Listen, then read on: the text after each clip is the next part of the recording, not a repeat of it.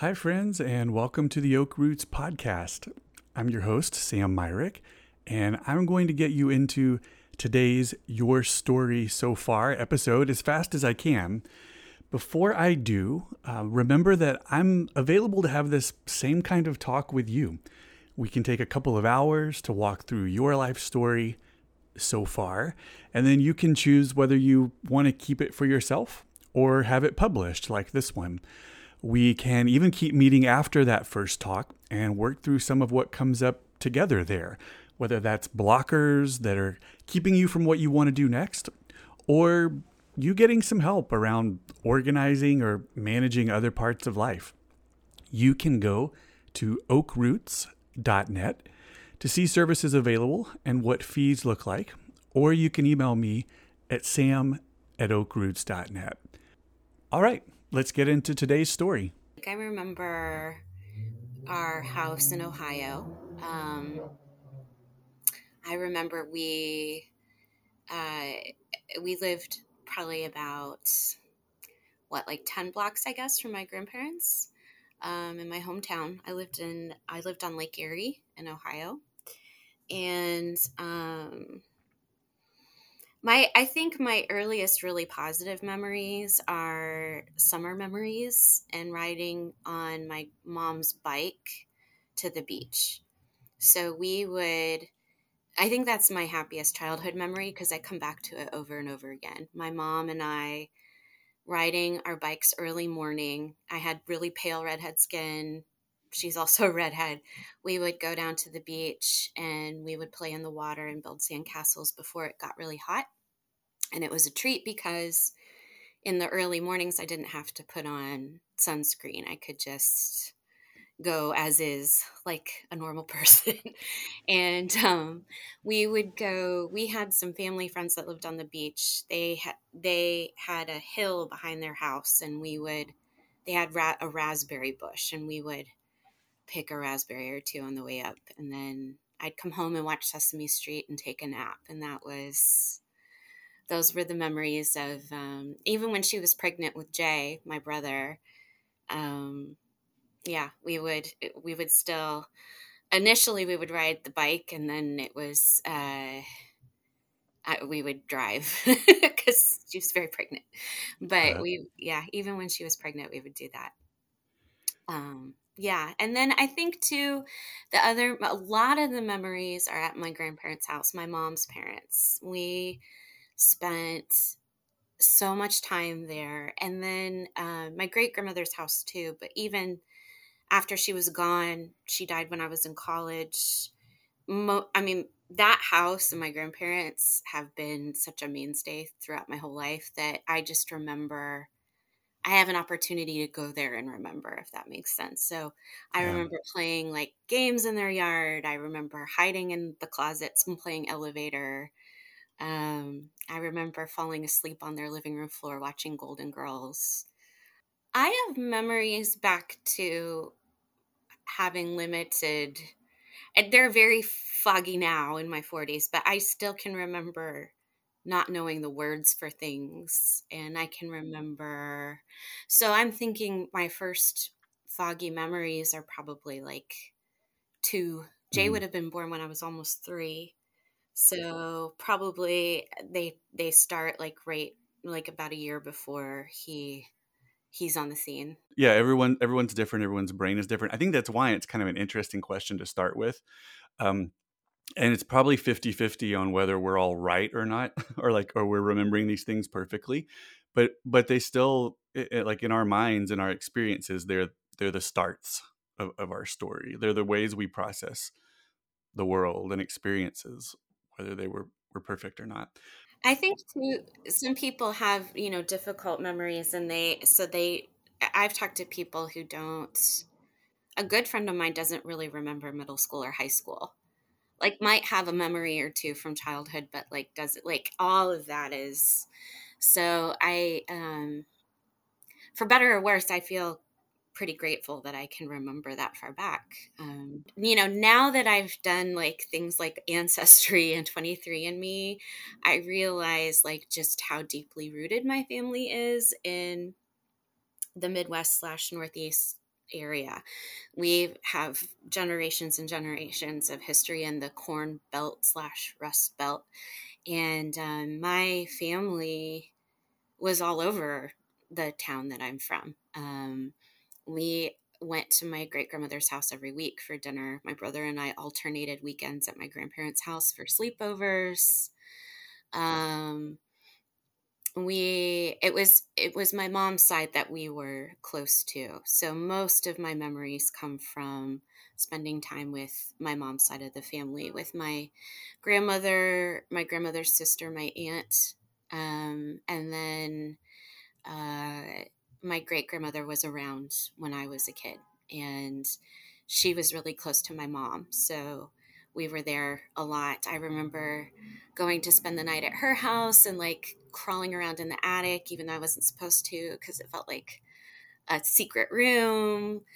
And I just sort of reigned over that house when I was there. I would go in my grandfather had a bar in the basement, and there was root beer in the fridge there, and I'd go down and drink like 4 cans in a row and just lay out sick on the floor. Like that was the kind of stuff I did. I remember staying up late and my grandmother teaching me how to play gin rummy and playing checkers with me and drinking tea like we were a couple of old ladies, which one of us was. So yeah, it was a fun time. I used to call the operator. I used to dial 0 on her phone to talk to the operator, and I got in a lot of trouble for that.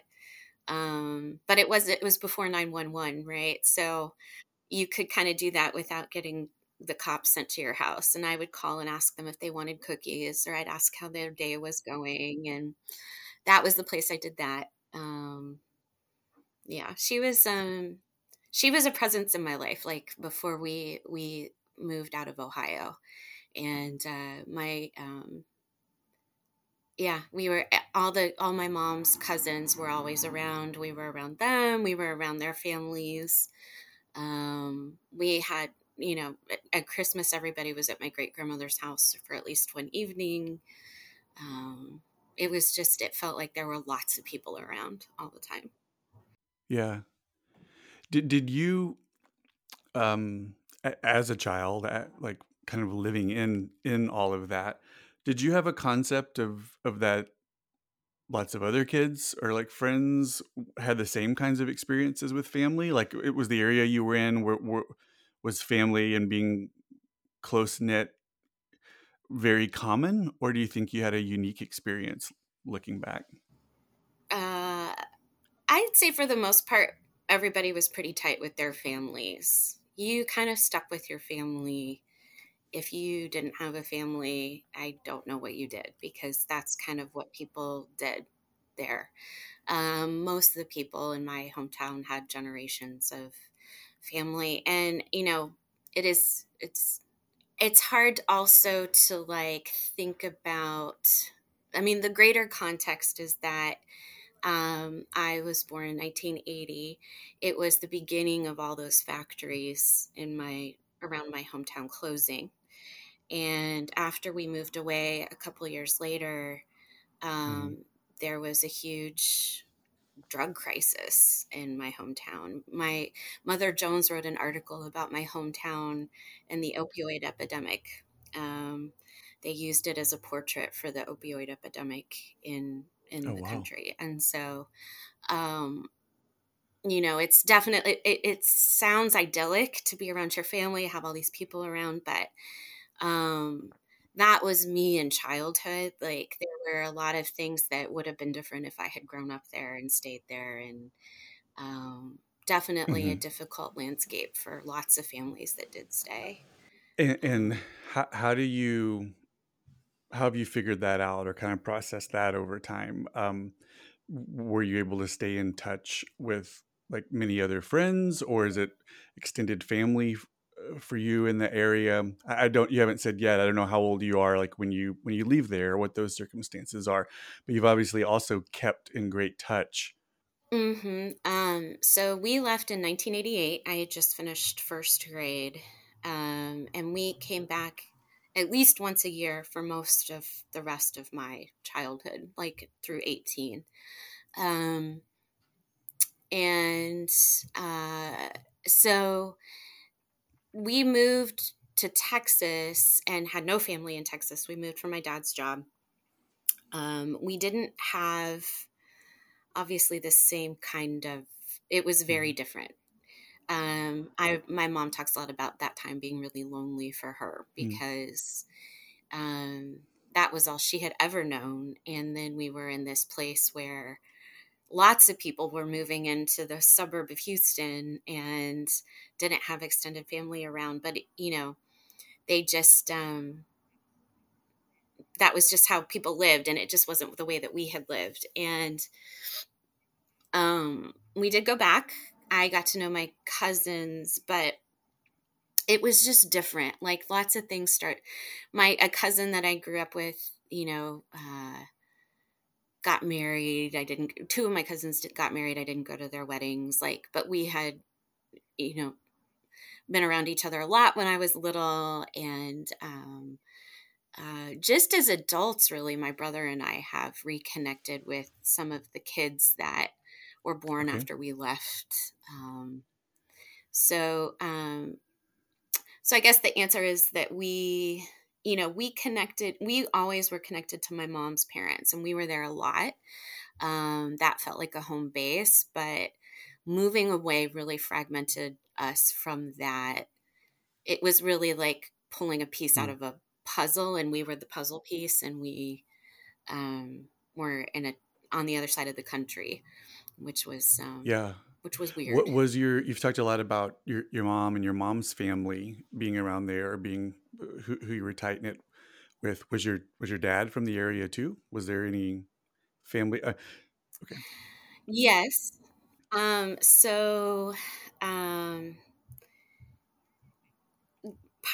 know that part of the reason that we did not communicate with my dad's side of the family is because my mom is ethnically part Jewish, and that was not received well. And there were some other things too. My dad, when we were growing up, we just didn't really connect with his side of the family. It's actually been cool as adults. My brother and I have reconnected with his brother's kids, but and so we still are, we connected with them, but as kids we never saw them. We never went to see them. There was a brief period of time when I was probably about 6 or 7. We tried to connect with my dad's mom, and I think when I was a baby they were closer, but just there was a rift, and it just didn't ever, we just never really, I certainly didn't feel like we were missing out on family, but we were, because there's family that we didn't have access to. So what was the point where you realized those kinds of things? Or obviously you're seeing a lot of your mom's family all the time, not your dad's at all. As a kid, did you process that? Or what's the point where you hear what the reason was? Or I grew up with that understanding that things were not okay with his side of the family, that we didn't really see them, and that,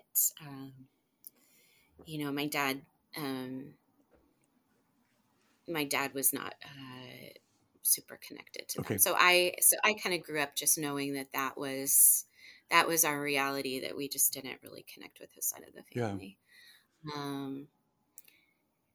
And then, once we moved to Texas, the people who came to visit us, it was really my grandparents. It was my mom's parents. My great grandmother came one time, maybe twice, and my mom's sister came once or twice, but it was usually, we would go back and see people where my grandparents would come visit. And that was how it was after we moved. So let's back up a little. I'd love to hear more about childhood. We've talked some about your family, and they'll probably come up again. They often do for all of us in our stories. But who were you? Not really apart from your family, but you told us the story a second ago about calling the operator and asking if she wants cookies. I feel like that's a brief window into it. But who were you? What were you interested in? Who were you kind of Yeah. becoming as a kid pre move? I have my from my understanding of stories I've been told, I was a really dramatic kid. When I was little, I waved my arms around a lot and like would sometimes tell big stories that nobody understood, Hmm. but I would punctuate them by swearing when I Okay. was like 2 or 3 years Yeah. old. So I was loud and dramatic. I also started reading when I was very little, before school started. And so Was that I unique was in your also, family, or did that come from some? Was your mother or grandmother, were people readers around you and you saw it, or you picked that? my mom encouraged that a Okay. lot. I mean, people read in my family, but I didn't come from, a life experience where like somebody had a library in their house or anything. It wasn't like that. It just was like my mom took me to, one of my core memories is growing up in the library. Like we were at the library around the corner from our house all the time. I would get pulled out of school occasionally by my mom to go to library programming, Hmm. because I was really close to the librarian. It was right on the lake. They've remodeled it now. You can actually look out on Lake Erie from the library. Oh wow. It's right there. Yeah, it's and to me, like, I'm sure lots of library kids have this story of just the library seeming like a magical place, and it was the place where I felt like I could really be Jessica, Mm. and it was. I felt really seen there. So I always had a ton of books from the library. My mom would take me to book fairs at the school, and that continued even after we moved to Texas. I would come home with like a stack of books. Um, I would just, we would set up a tent in the dining room of our old house in Ohio, and I would lay in there and just read books all the time. Yeah. So, hardcore reader. I had a lot of Barbies. I would make up stories about the Barbies. I made Jay play, play out elaborate scenes with me that involved dancing. Yeah. Like he probably has terrible memories of. If I were to ask him And what his earliest memories are, it's like playing he'd be like, dress up with Jessica Jessica. Yeah. harassing Yeah. me. Okay. um, yeah. And then after we moved to Texas, there was still a lot of that. But it was, it just, we had this outdoor space in Ohio that we didn't really have in Texas. Like we had a backyard, but in Ohio we had a swing set and a sandbox, and my grandparents had this huge yard, and we didn't really have that in Texas. The grass wasn't as soft, Yeah. and it just was different. And most of our schooling took place in Texas. So for me, childhood becomes more about socializing, and I think I became my friends were always like the quiet introverted girls who like would play Barbies with me, and like we would um, record ourselves singing along to like the radio, Vanessa Williams or whatever was on the radio. And Yeah. You and I was born in '82, and so I have to restrain myself from jumping in sometimes with some of this. Yeah. what about Right. this? Yeah. We were like of the age where you've already talked about Sesame Street and being in a library a lot. Me too. My mother was actually a librarian in our Oh town, and God, so, Sam. um, but yeah, we also had like boom boxes or the equivalent, and you would like record songs from the radio. I'm sure. Like I'm thinking of Mm-hmm. all of the Paula Abdul and New Kids and Vanessa Williams and all this New stuff you're Kids. talking. Yeah. New Kids. We even, my friend Beth and we even had the latest, right after they were not cool anymore, we still got No More Games, their remix Okay. album. I was And out. I we was out would, by then, I guess. yeah, it was intense. We would sometimes, it wasn't cool anymore.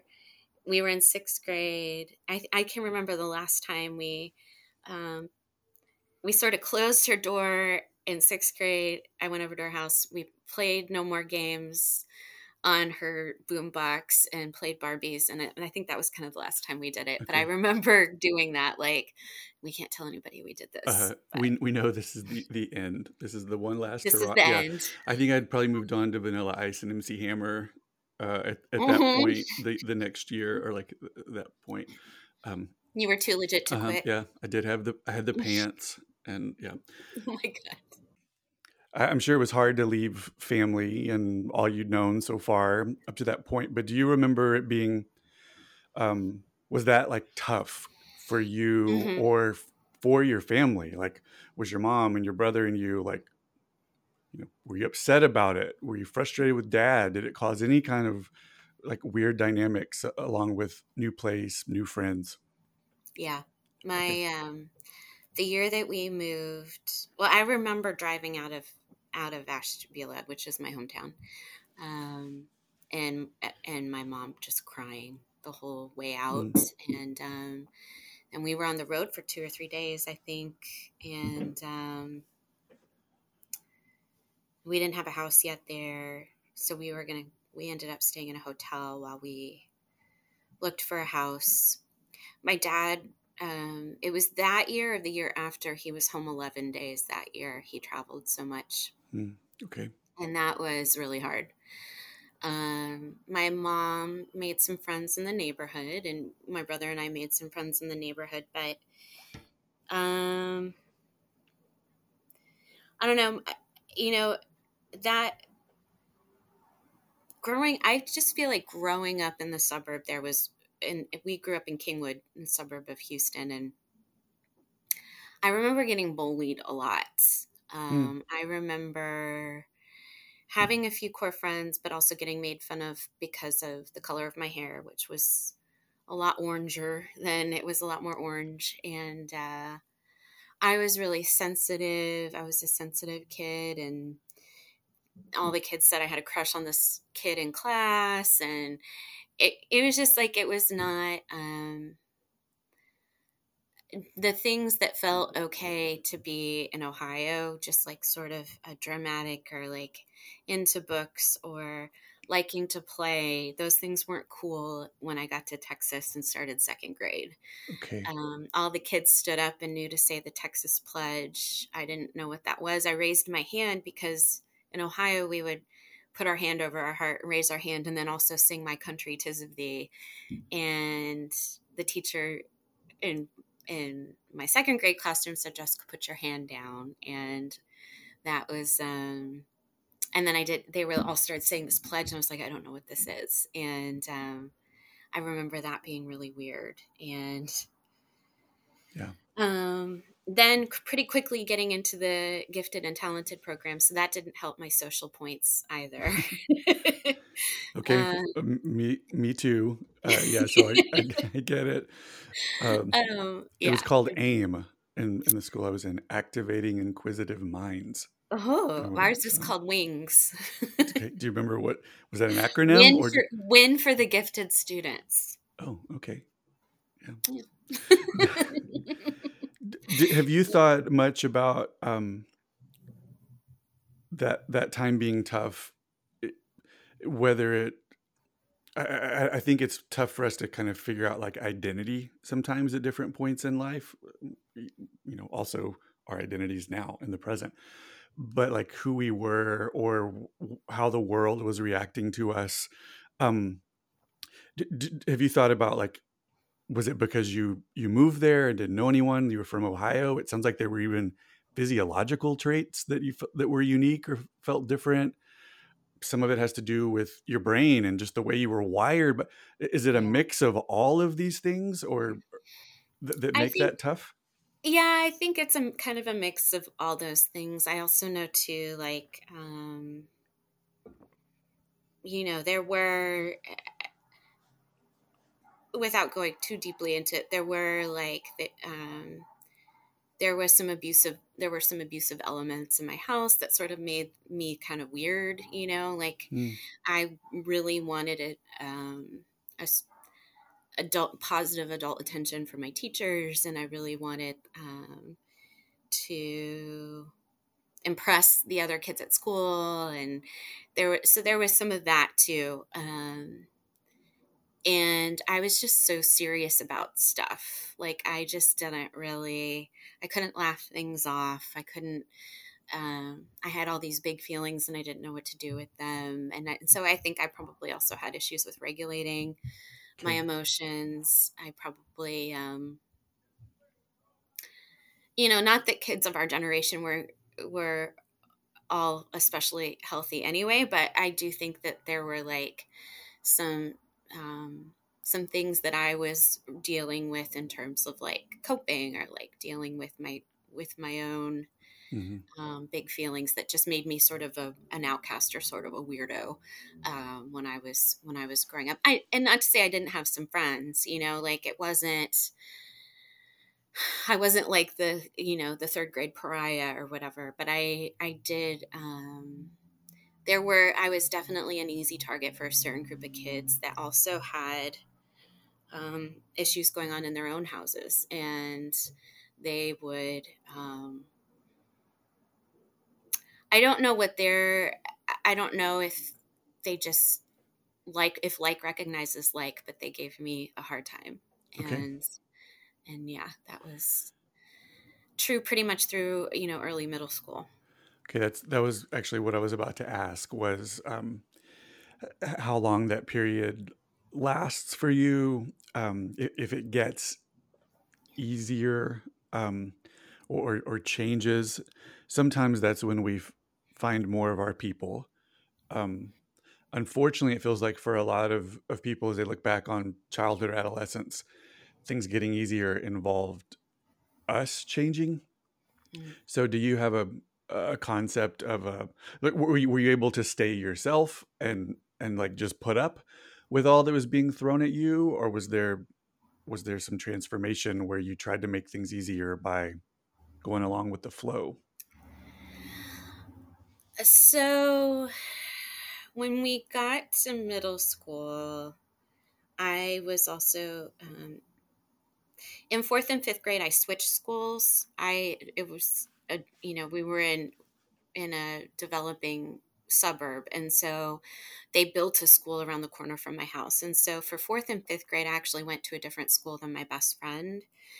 And then in sixth grade, we were all at the same school. And so that helped, because then I had my friends that I had started second and third grade with, and the friends that I had at my new school. So it was just like a numbers thing. But I still had some people who gave me a hard time. Or maybe it was just regular, middle school drama, and it just impacted me, more intensely. But the other thing that happened is we were really involved in a church. And so I also had these friends in youth group, and I was trying to figure out where I stood with all of that. I remember we did some kind of weekend. I forget what program it was, but we did it was a Baptist thing, because I went to, for part of my growing up in Texas, we went to a Baptist church, and then we went to a non-denominational church. And in seventh grade, this was like some sort of weekend where we stayed at somebody's house and had like a mentor and You're probably talking about a disciple now. disciple now. Okay. Thank Yep. you. Yep. Hmm. I thought you might know. Yeah. Yeah. So, I did do a disciple now. And so then I was like, I got into like Christian music for a little while. I listened to like a lot of like DC Talk and Audio Adrenaline and that kind of thing. Yeah. Hmm. I can see the look on your face. You're like, Yep. yep. But I'm keeping my mouth shut. I'm letting you tell your stories. Yep. And Astroworld had those like big music fests, and we'd go to those a lot. Yep.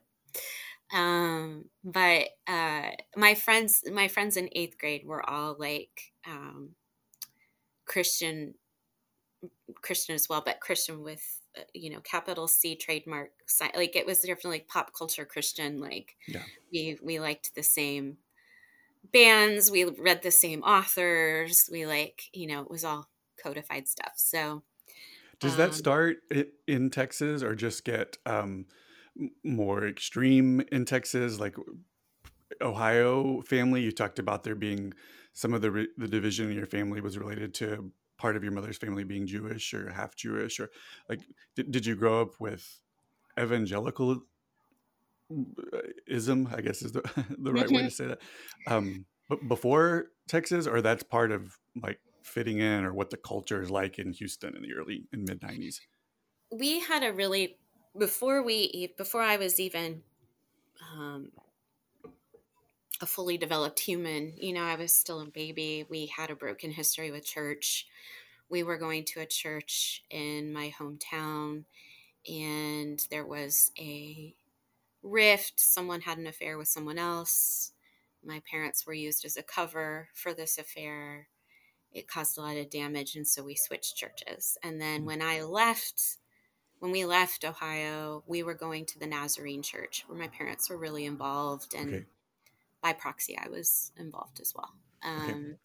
I have early memories there. I was best friends with the pastor's daughter. We used to get in trouble for talking during church. Um, but then, like, I know it was terrible. We were so bad. And then No, I when we wasn't shaking my head about you and your actions. I was shaking my head about that being a thing that churches get onto kids about. Yeah. So, somebody else was, I remember at one point, it was Pastor Mike was our pastor. I remember somebody else was preaching, and he kept pointing at us to stop talking, but we were giggling. And so Pastor Mike actually came down from the stage and sat between me and Elaine so that we would stop talking. Anyway, then we got to Texas, and we found a church pretty quickly, but I had no friends there. I mean, there were people that were friendly to me, but I didn't really. There was it was a clique of girls, and their parents were really involved. And with your dad gone a lot of that, I think you say of that first year with work, was that something he cared about or was important to him, or that was something your mother cared about or thought maybe it could be a connection point for her and the kids?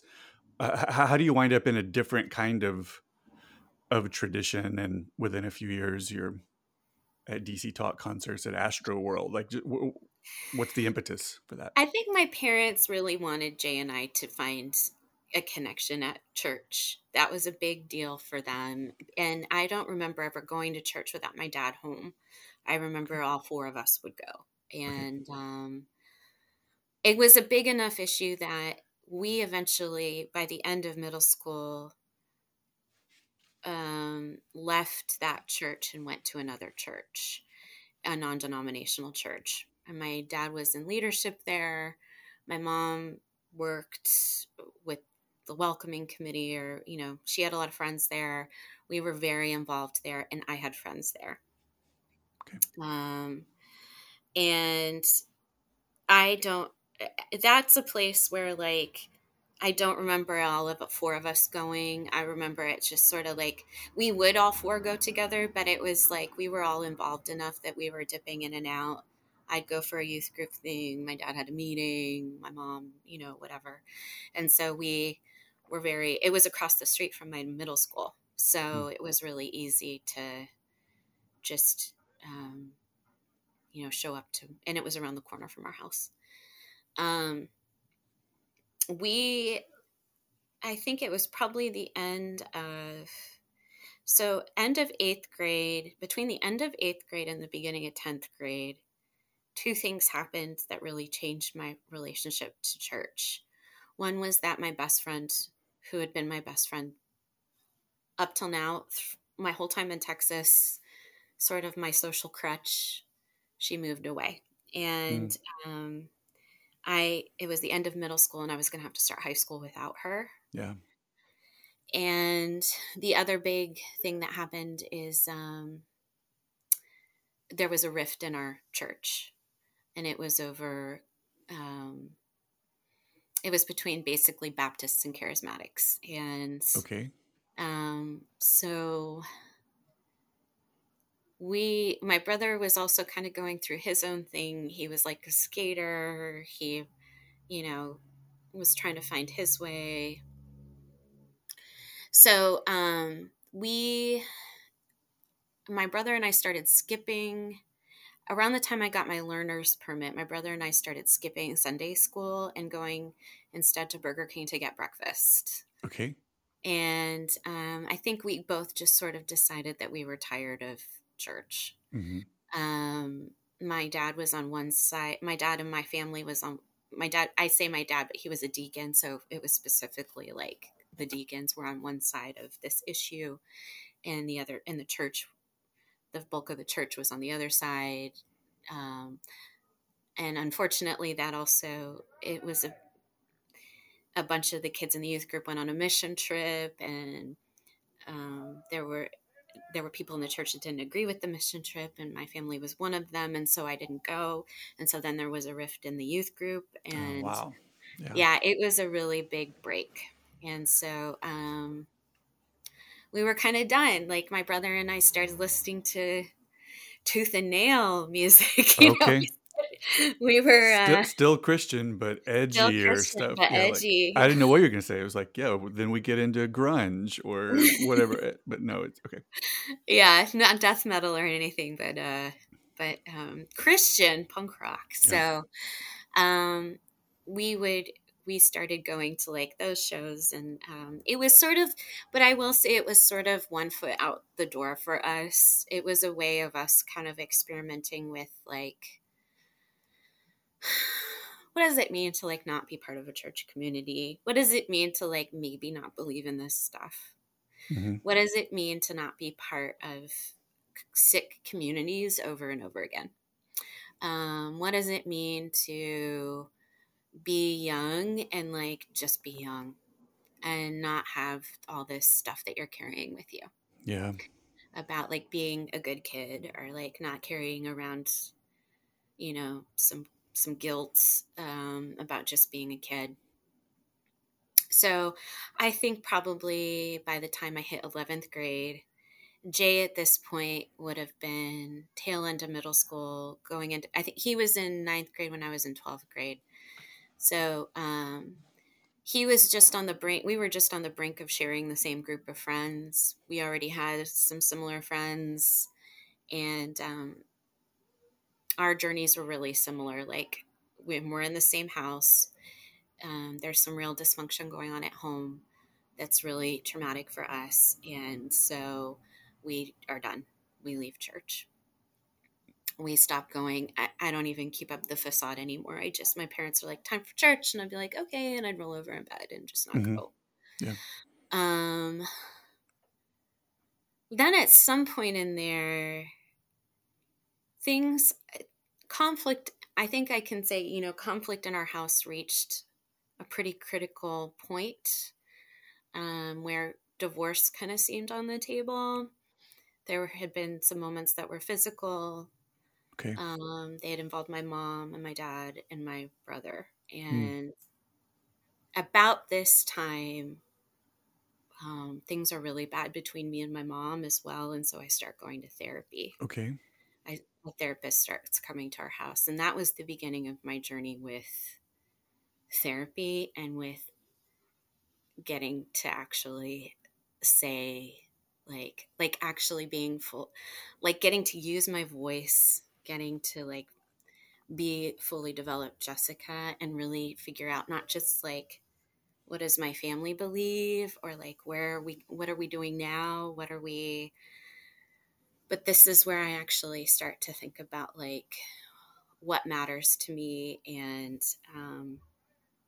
how that might be different from what matters to my family or to my mom and my dad. And it sets a precedent for me to be in therapy for the rest of my life, because it makes such a difference for Yeah. me. It really did repair for my mom and I. Okay. And that's late in high Yeah. school when that kind of thing starts. That would have been probably about 11th Okay. grade, maybe. I think 11th grade. So Mm-hmm. you hit a couple of components there, like what the faith journey looked like, in your adolescence, and then making a decision to kind of pull away or pull out of that, um, late in high school, and some of what's going on in your family, and you beginning your kind of mental health journey. Um, What do other parts of high school look like? What are you, who are you thinking you will be as an adult? Or what are the things you um, find yourself involved in apart from church when you're there? Like, how is adolescence kind of coming to a close with you at home? And what is the next step, or what is journeying out of your home or family of origin look like? Mm. About the time I get my driver's license, I've stopped going to church and I start hanging out at Starbucks with the kids that hang out there. That's where I first start smoking cigarettes. That's when I start, um, hanging out with the dudes that think, they're philosophers and like, talking. Okay, Yeah. yeah. Yeah. Do a lot Interesting of that. facial hair is beginning. Uh Yeah. huh. Are we Yes. talking like full on hacky sack kinds of experiences Some too? of Or yeah, them, okay. yes. Yeah. Some of them, yeah. We would hang out at Starbucks for an hour or two after it closed, even just Yeah. sitting in the parking lot, like talking. And a couple of those friends had, parties, and sometimes I'd go to those, but mostly it was just like finding interesting conversations. There were people that were like, trying to find like, interesting experiences, like drinking things they didn't know what they were, or, trying different drugs. And that wasn't my journey.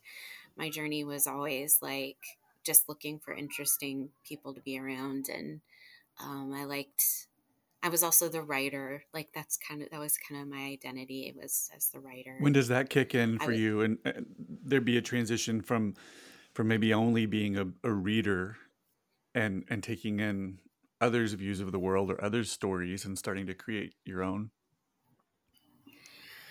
I'd always written. I've always been kind of known as like my family talks about how even before I could write, I was writing. Like I would put all the little Fisher Price people on my hands and Okay. make little Yeah. plays, and then with the Barbies. But I also, when I was really lonely in elementary school, I would. Um, I think that bullying does that. I had friends, but it felt bullying just makes you feel lonely. And so I would draw pictures of imaginary people and create little profiles of them and write stories about Okay. them. And Yeah. that was kind of my experience of writing stories. And then middle school, I'd write stories and show up late to my sleepover and bring stories for my friends to read. And Okay. I was like a big nerd. It sounds fun. To me, I mean, the sense in which you and no teenager, no middle schooler or high schooler does this perfectly, but the sense in which it seems like you kind of already knew who you were, or you were um, kind of comfortable in your own skin, even when other people were trying to make you not feel that way. I don't that you I kept a think lot of that, and then can get to a point. It sounds like whereby like late in high school, you've found the others like you. that resonates. That sounds pretty on point. I think, there are lots of things about myself that I didn't know. And I don't know that I was always comfortable being me, but I didn't know how to be anything else. And I um, definitely felt comfortable. Like, I often looked for other people to sort of tell me what my identity was. And it was often things that they noticed about me. But one of those things was Jessica's a writer. And I was like, oh, well, yeah, that makes sense. I guess I am a writer. And so I would sort of take on some of those features and throw out the parts of it that I didn't like, um, and I think, you know, some of that is the result of, some some emotionally abusive things that I experienced when I was younger, where I had to do a lot of reality checking and a lot of figuring out, like, is this real? Am I really this? Does this make sense? And which sounds a lot, like what people who have dealt with emotional abuse, it's like something that is pretty common, like trying to, or a certain kind of abuse, like gaslighting, Mm-hmm. like trying to figure out, like, is this real? Like, am I this person? And my parents were always supportive of me wanting to be a writer. It was just never a question. It was never like, are you going to make any money at this? It was just like, well, Jessica's a writer, of course she's going to study writing. And so there was no question about, like, I'm going to be studying creative writing in college. Like, that was just what I was going to Okay. do. And so I did. Like, that was the big identity that I felt most comfortable in, I think. So the question's not what you're going to study or what you're maybe going to do, but how will she get there? Like, where will you go? How will the bills get paid? Like, those things will work themselves out. But Jessica's a writer. Well, and I think, so you as a GT kid know, like a gifted, talented kid, know that, like, some of that pressure by the time you get to high school is pretty intense. And so when I was in 10th grade, I had a moment of just burning Mm-hmm. out, I think, on top of some of the other things that were going on in my house, and all the church stuff. And so I actually had a conversation with my mom at one point about whether or not I would need to drop out of high school. And I remember her saying, I'd rather have a dropout daughter than a dead daughter. Oh, wow. And Okay. the compromise was that I would drop all my gifted and talented Mm-hmm. classes and just take level Okay. classes. And then by the time I got to 12th grade, I missed gifted and talented English. And so I just went up in 12th grade. I went back up to gifted and talented ELA, and then I kept level everything else. But so I think there was also this idea that, like, Jessica has been pressured since she was 8 years old and pulled all-nighters since she was like 10. Mm. And now she gets to do whatever she wants. Okay. So I think that was definitely part of the decision, for sure.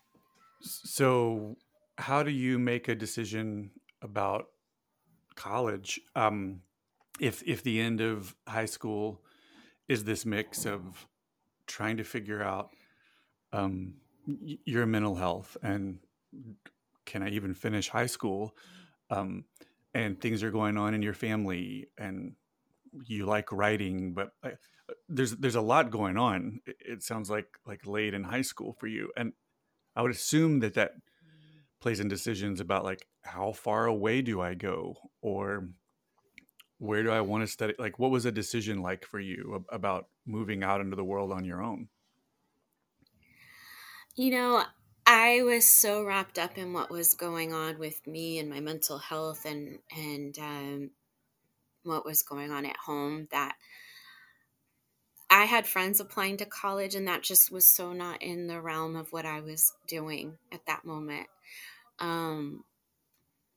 My brother at this point had gotten into some trouble, and I was having, I'd had these big fights with my mom, but I was in counseling now. And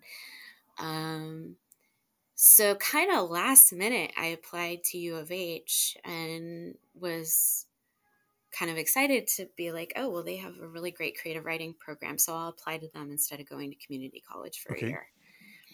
And then I also applied to the honors college, and I got into both. So I got into the honors college at U of H. I studied creative writing, and it was the one college I applied to. I got in, I moved on campus, and that was my trajectory.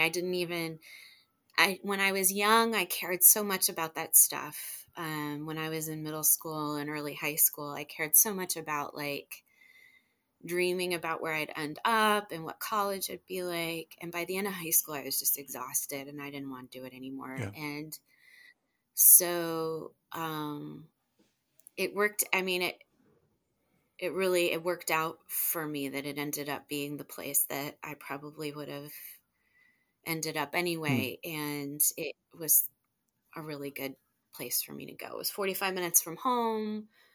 Um, I still, got to see my brother all the time.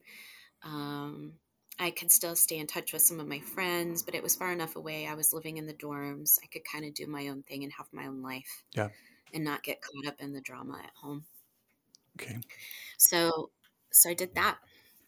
And what's college like for you? Do you continue to be able, like in a specific program like that, you're able to find your people, and are you learning more about who you are and who you aren't?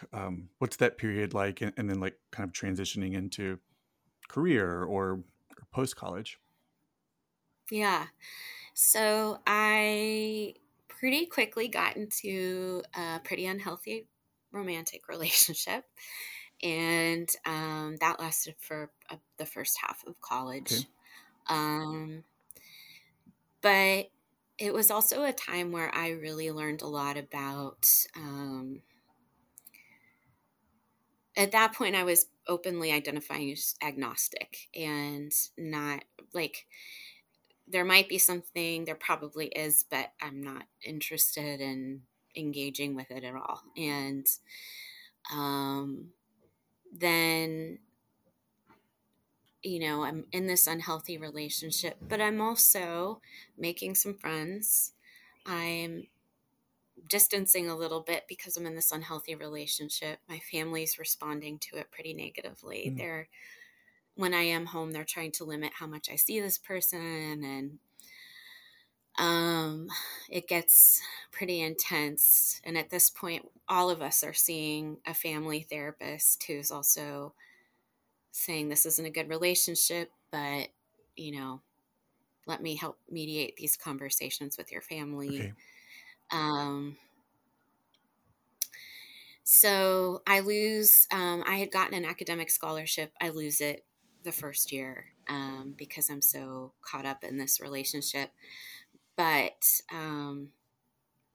I'm also kind of out and about in town and I'm learning about like places I like to hang out and music I like. I'm learning more about music I like, more about books I like to read. I'm learning about communities where there are poets and they're doing poetry readings. And um, so even though this big thing is happening in my life and it is incredibly unhealthy, it's also the time period where I meet my two best friends who are still my best friends Okay. today. And I am learning how to make some adult decisions for myself, and choosing my classes. And the classes that I am doing really well in are the creative writing classes, and the classes where I get to do discussions. And I can tell that some of my professors can see that something's going on with me, but they're not quite sure what it is. And they also have a big group of students and they're all my age and doing dumb things. And so Yeah. they're not sure, how to. I have one professor who asks if I'm Mm. okay. And then I start going to Ecclesia, which is a church in Okay. Yeah. Houston. And I start going there because my friend Linda tells me that all the stuff I hate about church isn't necessarily what church is. And there are a lot of people who are liberals and Christians, and um, where you don't have to get dressed up and all these things that I think are so interesting. So I end up trying it out. And then I end up attending pretty regularly. My brother drives down from Kingwood and picks me up every Sunday, and we go to Ecclesia. And in building relationships at Ecclesia, I lose the romantic relationship. Like, Okay. we have a big fight because I'm not paying enough attention to him, and I'm very involved in this Mm. community, and kind of ends the relationship, which is great. Okay. Yeah. um yeah, and then I get very involved in, it's the second part of college, so I get really involved in my classes. I make some more friends who are also still my friends today. And I start working at the Writing Center at U of H. I get pretty involved with the staff there, and a lot of those people are my friends. And I end up graduating, even though I lost my academic scholarship. A similar thing happens to what happened in high school, which is I blow half of my experience, but the other half I do so well that I graduate cum laude. And so all is right with the Okay. world. Yeah. um, which is similar to high school. Started strong, ended badly, but still graduated, Yeah.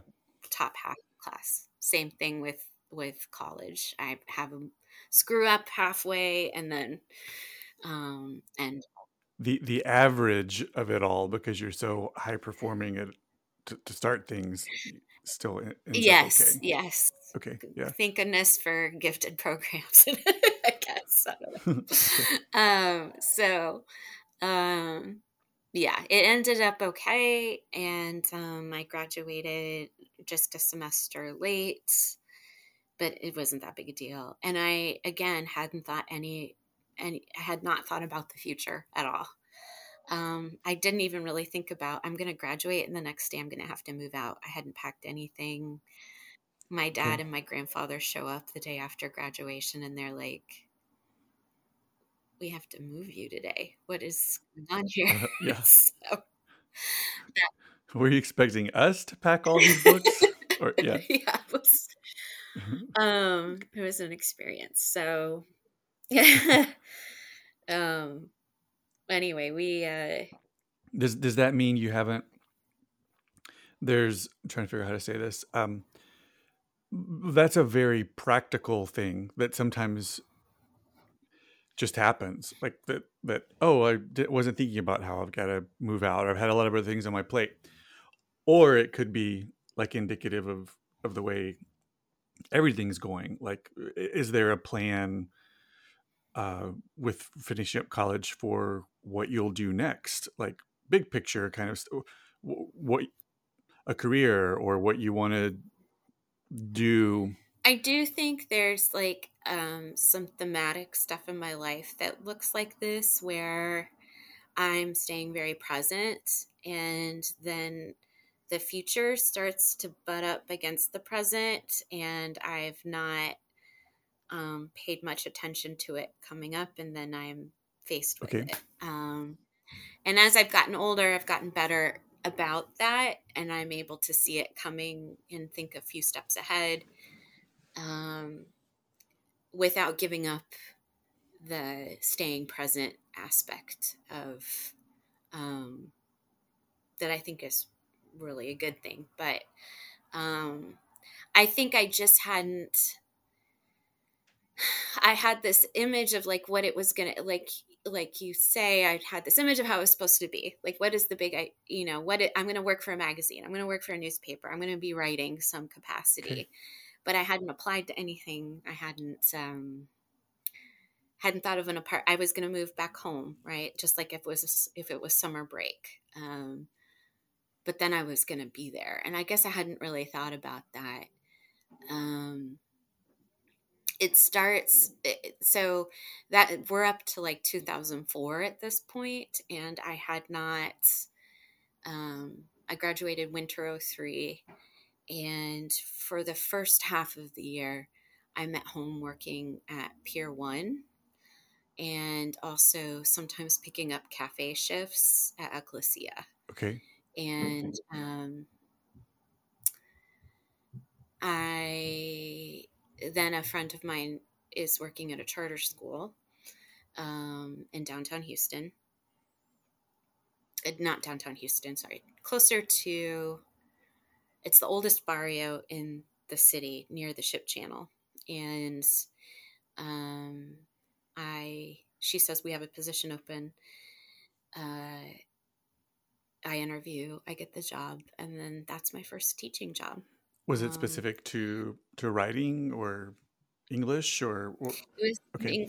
English position, mostly ninth grade, but it's a credit recovery school, so it's for kids who have dropped out and are now trying to get their diploma. Okay. Had you thought about teaching at all? Was that something that was on your radar, or it was like there's a position and I need to jump into something? The mythology that I had grown up with and that I knew of in college was that those who can't do teach, and so that was like kind of last on my list of things to Mm-hmm. do. I didn't think like that was for me. I was like, this is not. And then I kind of opened up to it a little bit. I did work at the Writing Center, which is a teaching position at U of H. And I had been applying to positions and hadn't gotten any bites. And I started applying to some schools just to teach while I figured out what came next. And then all of a sudden it was the first day of school Okay. and I'm fresh out of college. I'm a year older than my oldest student. And I don't know what I'm doing. I've not gone to school for teaching. So I've seen syllabi before. So I type up a syllabus and I wear some boots because they make me feel a little tough. And I go the first day and it was really hard and I cried a lot. And I also really loved those kids that I worked with. I probably did some damage. Like I didn't know what I was doing and I didn't know. I can remember really tough interactions I had with kids. I can remember like fights with kids getting their heads banged on bricks and all Mm. kinds of things. But I can also remember, one time I went out to talk to a teacher and I was walking back and I screamed because these boys that I taught were fighting on the sidewalk. And all of my students rushed to the door to come help me because they thought I was getting beaten up. And I realized like I had developed this relationship with these kids. I had this girl that would loan me her book, her favorite book to read, and I would loan her books. And there were some kids that I really connected with. I still have letters they wrote me. And I realized I just really maybe accidentally found like a really good job Mm. for myself. Okay. Yeah. That I really loved kids and that I empathized with them quite a great deal and was able to connect with them on a level that I didn't anticipate and couldn't imagine leaving. Couldn't imagine not working, like just not teaching anymore and going on to some other job because this was really a meaningful thing for me. So Okay. that's how I became a teacher. Okay. And how long are you there at that school or doing that work? I'm at the charter school for 2 years. Some other things that happened while I was there, um, right around the time I graduate, right around in there, my brother is diagnosed with type 1 diabetes. He's living in Austin for college, and some things at our school are escalating. Some kids set half the school on fire. We lose a bunch of classrooms. Hmm. And so about that time, I moved to Austin. Hey there, it's Sam again. I'm pulling away just for a second from today's story. Don't worry, we'll get back there in a minute. Seemed like a good time to remind you that you can have this kind of experience with me too. You owe it to yourself or to family or friends to take a couple of hours and chronicle your life story in your voice. Then you can choose whether you want to keep it for yourself or have it published like this one. Maybe that's all you want to do with Oak Roots, but if it would help to keep meeting for a session or two to talk through some of what comes up, I can help with that too. Just go to oakroots.net to see services available and what fees look like. Or you can email me at sam@oakroots.net. Okay, let's get back to the talk. I start looking for, I've got my certificate at this point, my teaching certificate. And so I start looking for positions in Austin. And it does not look good. I can't seem to find anything. I've just gotten my certificate, even though I have 2 years of teaching under my belt. And then I find this school. It's not a high school. I've been working at a high school, but this is a middle school. Principal really likes me, thinks my resume looks great. The rival middle school tries to recruit me while I'm in the interview process. And that just everything goes really well. And so they offer me a job and I take it. And at this point, the last 2 years I've been living in the Montrose area of Houston, and I pack up all my things. I have to go take the middle school test to be certified to teach middle school. And if I fail it, I won't have a job anymore. But I have to do it the morning I move to Austin. Okay. So I go take the test and then I go pack up the last of my boxes and I drive to Austin.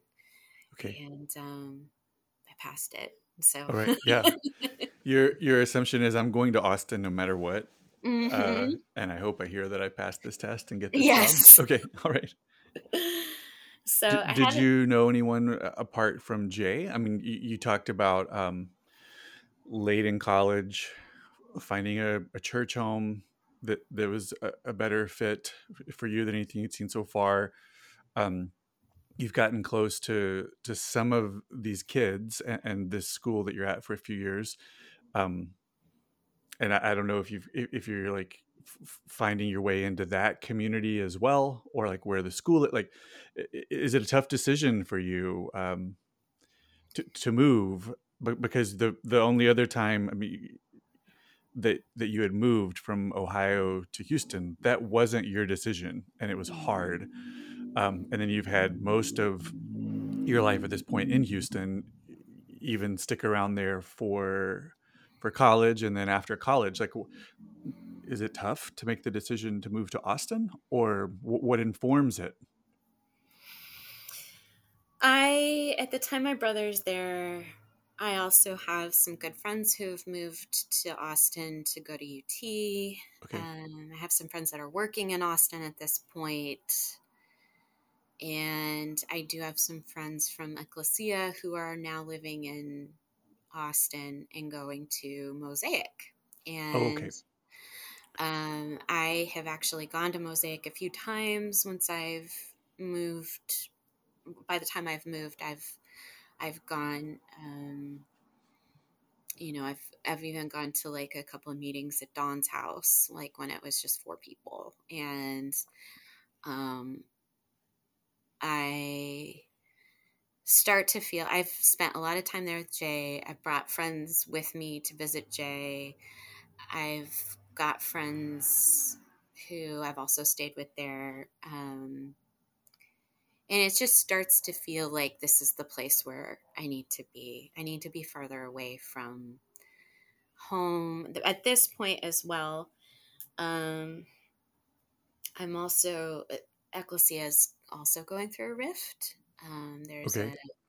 There's some upheaval there. Some people are leaving. There's a shift at the Taft building that we used to meet at. And I'm part of a group that ends up leaving as a collective. And then there's some, some friendship, like some friends are staying, some friends are not staying, and it feels like a good time to leave. But I'm also dealing with a huge issue with my anxiety. Mm. My anxiety and depression has like just gone nuts. Like by the time I leave for Austin, I have just now started medication for anxiety and depression, because my second year, every morning when I'm going to work, my hands are going numb, and a few times a week I'm throwing up between classes outside of my classroom. And the only thing I have energy for at the end of the day is to like close all my blinds and lay in bed and watch Sex and the City on Netflix. And that's about it. I start going home a lot to stay with my parents, and at that point it's we're approaching summer vacation, and social gatherings are actually starting to seem dark. Like they're starting to seem just like not joyful events, but sort of like foreboding events. And I've been going to the doctor quite a bit. They're like, there's nothing wrong with you. You're not dying. Why are you in here? So I finally go to tell the doctor, like, this is nuts. Like, I've been in here so much and my heart is racing and I don't know why. I'm like upset all the time and I can't live like this. And so I go on medicine. Mm-hmm. I don't want to go on medicine. I'm afraid, it's medicine. Oh no. And That I can don't. be especially tough, I think, for creatives as Mm, well. I don't know if you had any of that, but I know there can be a fear. Um, as someone who's been on anxiety and depression medication the last 8 or 9 years, um, I know that I did not have that fear because things felt so tough with the way my life was. I thought anything's got to be better. And I didn't perceive myself as a creative anyway, or like something's going to mm, change in my head that's going to impact who I am. It only felt like it was for the better. But I've known many creatives who really struggled, musicians, artists, writers, with is is me having the ability to create mm, something tied to who I am, and even my struggles or even my things that feel kind of broken. Like, am I going to still be able to do that mhm, thing? mhm. What was that part of a process for you, or was it so bad at that point, so debilitating that you're like, yes, sign me up, whatever it takes? When I went on medicine, it was at that point, but Okay. I definitely understand that feeling as well. Like there were, for the 6 months prior to that, I did worry about, this is the source of my feelings. Like this Mm-hmm. is where my feelings are coming from.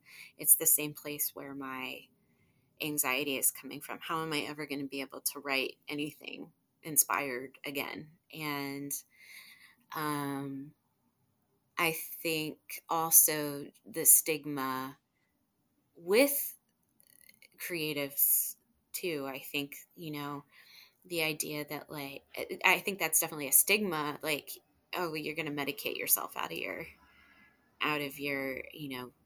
gifts or whatever. Yeah. And so I think I was afraid of that too. And I was afraid of over medicating.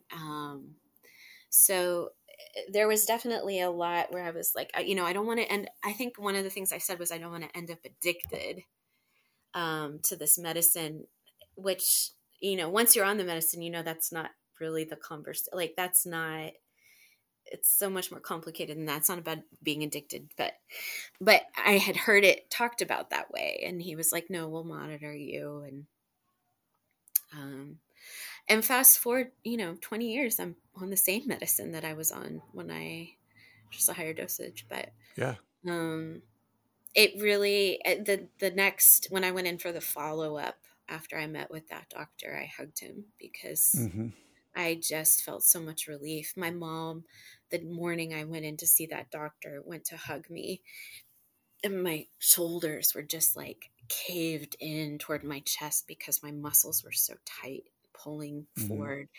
It was like painful to live with that level of anxiety. And being a teacher and having that responsibility, but also working like the day half our school burned down, we taught. We taught in Oh, that wow. building. Yeah. So there were certainly factors that like exacerbated the problem for me, and the medication made it so that I could actually deal with those issues rather than living in pain and trying to deal with those issues. Yeah. So I arrive in Austin freshly medicated. Okay. Yeah, I was gonna say um, you've done a lot of important work, it seems like. And mhm, all the different moving pieces of life kind of are in a seem like they're in a place where I could see how you're ready for mhm. the move. Yeah. Okay. I was ready. I had also just recently started um, to be vegetarian again. I had tried it in high school. It didn't stick.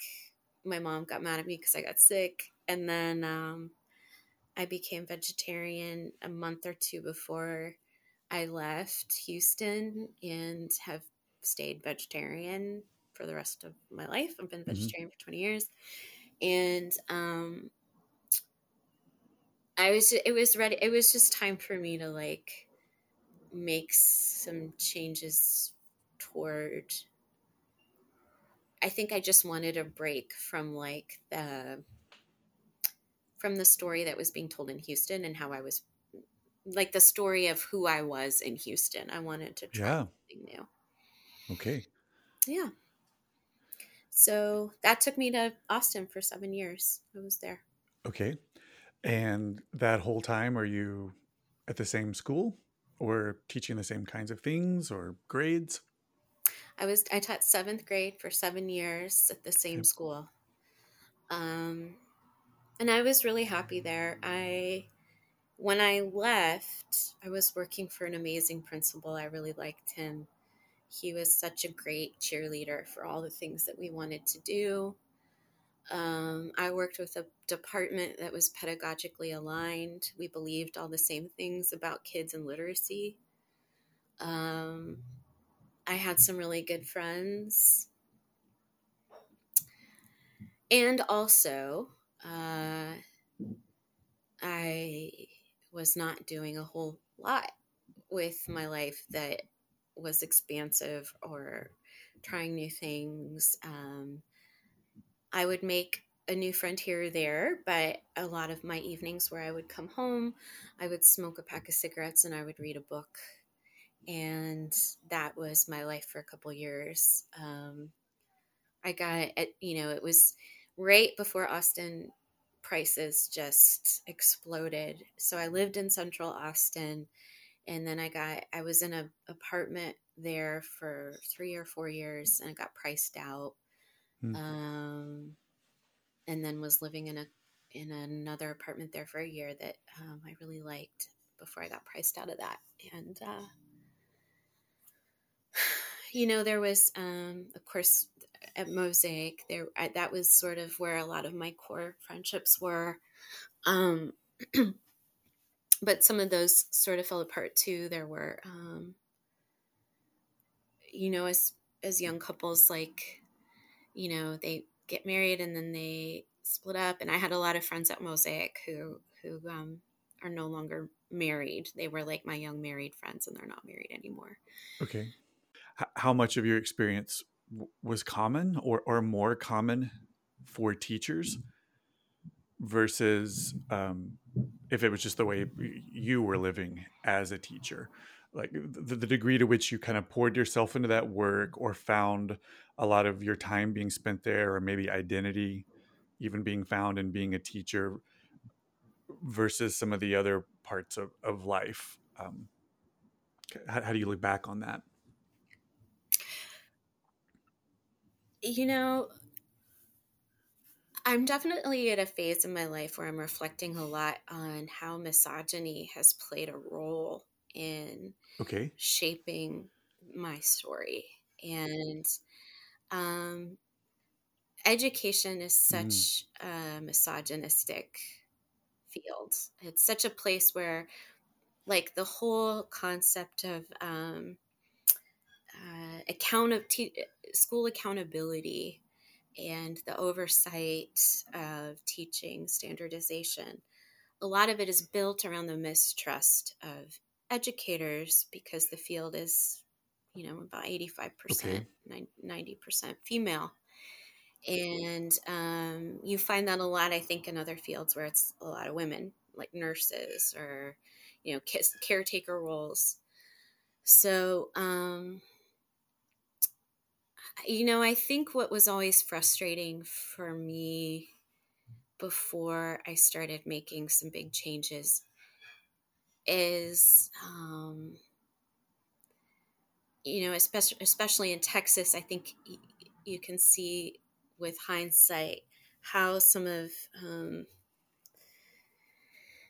the ways that public education is shaped now in Texas, the beginnings of that were happening even when I was there.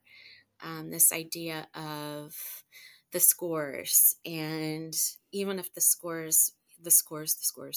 even if the test scores they looked good in some areas, the focus was always on what wasn't going well with the test scores, why were they not going well, what could we do with our instruction, not Okay. with the assessment, but with the instruction to improve the scores. And a lot of the people that I really enjoyed in leadership in my job started shifting around in their careers and moving to different places and moving to different positions around the district. And the problem with, especially in when you're working with English, when you're working with literacy, the ideas around what works for kids for reading and writing shifts all the time. And it depends on who's in power and who has the political, who has the political power and what their beliefs are. And so I just started to feel really frustrated with that, especially as I got more involved in like I started doing, I started getting involved in National Writing Project, and I started getting involved with the Okay. National Council for Teachers of English. I started doing research with people in education at UT and St. Ed's, and I was doing a lot of really good work. We were researching and writing articles and presenting and interviewing, and we were doing lots of good thinking around what works for kids and what works for literacy. And we were one of the few schools where we had a pedagogically aligned department, so lots of people were interested in that. And still we got questioned all the time and had to prove ourselves all the time. And it just got Yeah. boring to me. It also got frustrating. It felt unfair. And any echo of that in my life, with, men I met or friendships I had, any echo of that in my personal life was also frustrating too. During that period where I was trying to decide what would come next for me, one of my friends was assaulted. I had to go with her to the hospital to get a rape kit done. That rape kit is still on a shelf Oh my in God. Austin somewhere. And um, I just, lots of things, like, not as, traumatic as that, but lots of little things too. Just the ways that I felt dismissed, or like my voice was not heard, or I was not, I watched other women just sort of like be very smart, fully developed human beings just ignored by people who, it just was so frustrating to me. And I didn't want that. I no longer wanted to be like the quiet cat lady who came Mm. home and read books. Do you know what I mean? Like, I wanted my story to have more shape than that. And I knew that if I continued to live in this pattern, that like I was just going to be relegated to this role my whole life. So And I didn't want that. was that a way that you saw yourself, or it was just the way you perceived you were seen by this broken world and broken system you were a part of? Maybe they can't be divorced, those two things. I don't know that. Yeah, I think, I in my 40s, I'm starting to understand how they can be separate. But I think at the time, I was in my late 20s, early 30s, and um, the way I think women, so much of how you perceive yourself is in how others perceive you. You're taught to be that way. And so if you tell me that I'm not interesting, or that, you can't, that there's something even wrong with the way I talk because I have vocal fry, or, those kinds of things. Like, I will believe them at that point in my life. I will think that I have to fix myself, or I Yeah. will be angry that you think I have to fix myself. So I think I needed to do I think there was definitely a restlessness around this identity that I was wearing, whether it was one I identified with myself or not. And I needed to repair it in some way. And I Okay. was trying to figure out how to repair it. And so how does the move to China come about? Is it something you're looking for? Is it an opportunity that lands in your lap? Why do you perceive that's the move you need to make? Um, It's funny you talked to Elizabeth earlier. Elizabeth, my friend Elizabeth, who we both know, is a big part of that story. okay. I was part of a small group that Elizabeth led.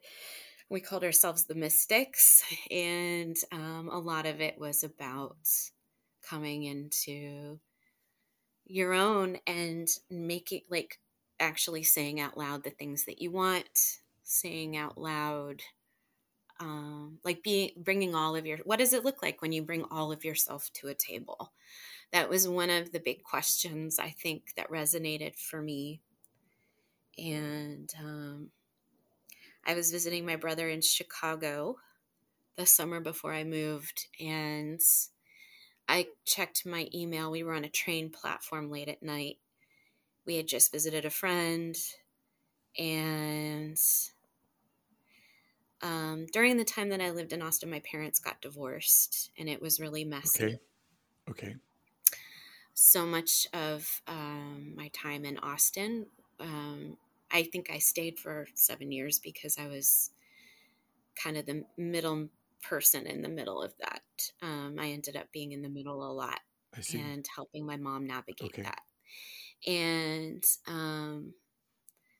we're on a train platform that summer. My parents have been divorced now for at least a couple years. Well, probably about a year or two. And my mom's in a new relationship. My dad's married to someone else now. And I got an email from someone I worked with, a coach, an instructional coach that I really valued, that was really important to me, and he was leaving the position. And it was like the second or third email I'd gotten that summer, and I was like watching this support network at work crumble. And I had wanted to teach internationally before my parents got divorced and had been starting to think about what would come next. And I got this email, and I closed my phone, and I looked at my brother and said I was going international. I was done. And by the next summer, I had been hired in China and was moving to Shanghai. Actually, somebody that I taught with had moved to China before me. Okay. I was not planning to move to China. I was just planning to go international. And she told me about the organization. There's a few organizations that will partner people with international schools. They like have the job fairs and connect the people. And so I signed up with this program and posted my profile so that other schools could look and express interest, and I could express interest. And before I even went, I was supposed to go to a job fair in Boston, and I did, but before I even got there, this school in Shanghai was interested and was interviewing with me, and I met them at the job fair. And I had imagined like living in London and rolling around in green hills or something. Yeah. And that's sort of what I imagined. And then they convinced me Shanghai was the place to be. And so my mom and my grandparents, that weekend, I ended up stuck in this hotel room because we had a huge snowstorm while I was there. And it became part of the story when I got to Shanghai that my principal told about me getting this job as me walking through thigh-high snow to get to the interview Okay. the morning of. And I think they wanted to see if I would actually do it because I was staying in a different hotel and I had to Okay. basically Yeah. crawl down the road. But I did, and then they offered me the job. So Okay. um, I left Boston with a job in China, and yeah, And how much then time did you have to get ready for that, or to get your life kind of oriented towards that? Did you know this how was long you would be there? Like what kinds of practical things were in play? Okay. well then. So the initial contract is 2 years because they know that people are going to get homesick at a certain stage. If you make it 1 year, people will leave at the end of a year because it's hard, especially when your culture is so different from the culture you're entering. And so my initial contract was 2 years, and I was at a really good school. Um, there's a tier of international schools that they really take good care of you, and they'll send out like they give you a timeline of when things are going to happen and what you need to do at each part of the timeline. I got the job in February, and by July things had been prepared and I was ready to move, and I went to Shanghai. Okay. How long were you there in total? 3 years. Okay. I signed that 2 year contract and then signed on for another year. Okay. Yeah. So what are those 3 years like for you? Lots of traveling. I go to several Asian countries and I learn how to travel alone, and I really learn how much I like it. Um, and I learn how to navigate a world on my own, which is really empowering. I um, I just learn a lot about. I think China helps me learn a lot about myself and about what my values are and what I stand for. Um, what I am okay being quiet about and what I'm not okay being quiet about. There's obviously a lot of inequity in China, and it really bothered me. And then I started traveling around to Asia and seeing like that's a reality for most of the world that Yeah. I knew in an abstract way, but to like experience the inequity around the world was eye opening and made me realize how much justice matters to me and how much that's part of my teaching practice, but also how I live in the world and how I experience the world around me. And I, this was before was it 2014, the election. No, In the US, 2016. Yeah, 2016 is the 2016. Yeah, presidential election. Yeah. right. Yeah, it was right before I think I moved back that year for that election. Okay. But I had decided before then that like the things, uh, the things going on politically in the U.S. they really mattered, and they mattered more than I knew before I had moved abroad. Um, Hmm. so that started to really matter a lot to me. I also, while I was there, I made some really good friends. I um, also got to experience schooling in a very different way. I learned a lot about like project based learning and about maker spaces and what learning can look like, especially if people have money. And I wanted to bring some of that learning back to public schools in the U.S. and that was important to me. Was so grateful for all the things that I learned while I was there about how to be a good teacher and how to really empower kids to be responsible adults. Um, so that was important. And then also while I was there, I dated someone that I knew when I was in college, and the breakup was terrible. And so um, That's I totally was, long distance, or is it someone who's yeah, able? Okay. So you're yeah. doing He that. lives in Okay. Chicago, and then and I go and visit my brother who's also living in Chicago, and we started kind of a short relationship. But it's the first real relationship I've had since since college, and it brings up all kinds of like trauma for me, and Hmm. so it was just not. It wasn't a good experience for me, and I think at that point I decided like I just like I need some familiarity around me. I'm trying to navigate this terrible breakup by talking to people on the other side of the day, literally. Like it's nighttime there and I've got to go to work, Yeah. and or it's nighttime here and everybody I love is going to work.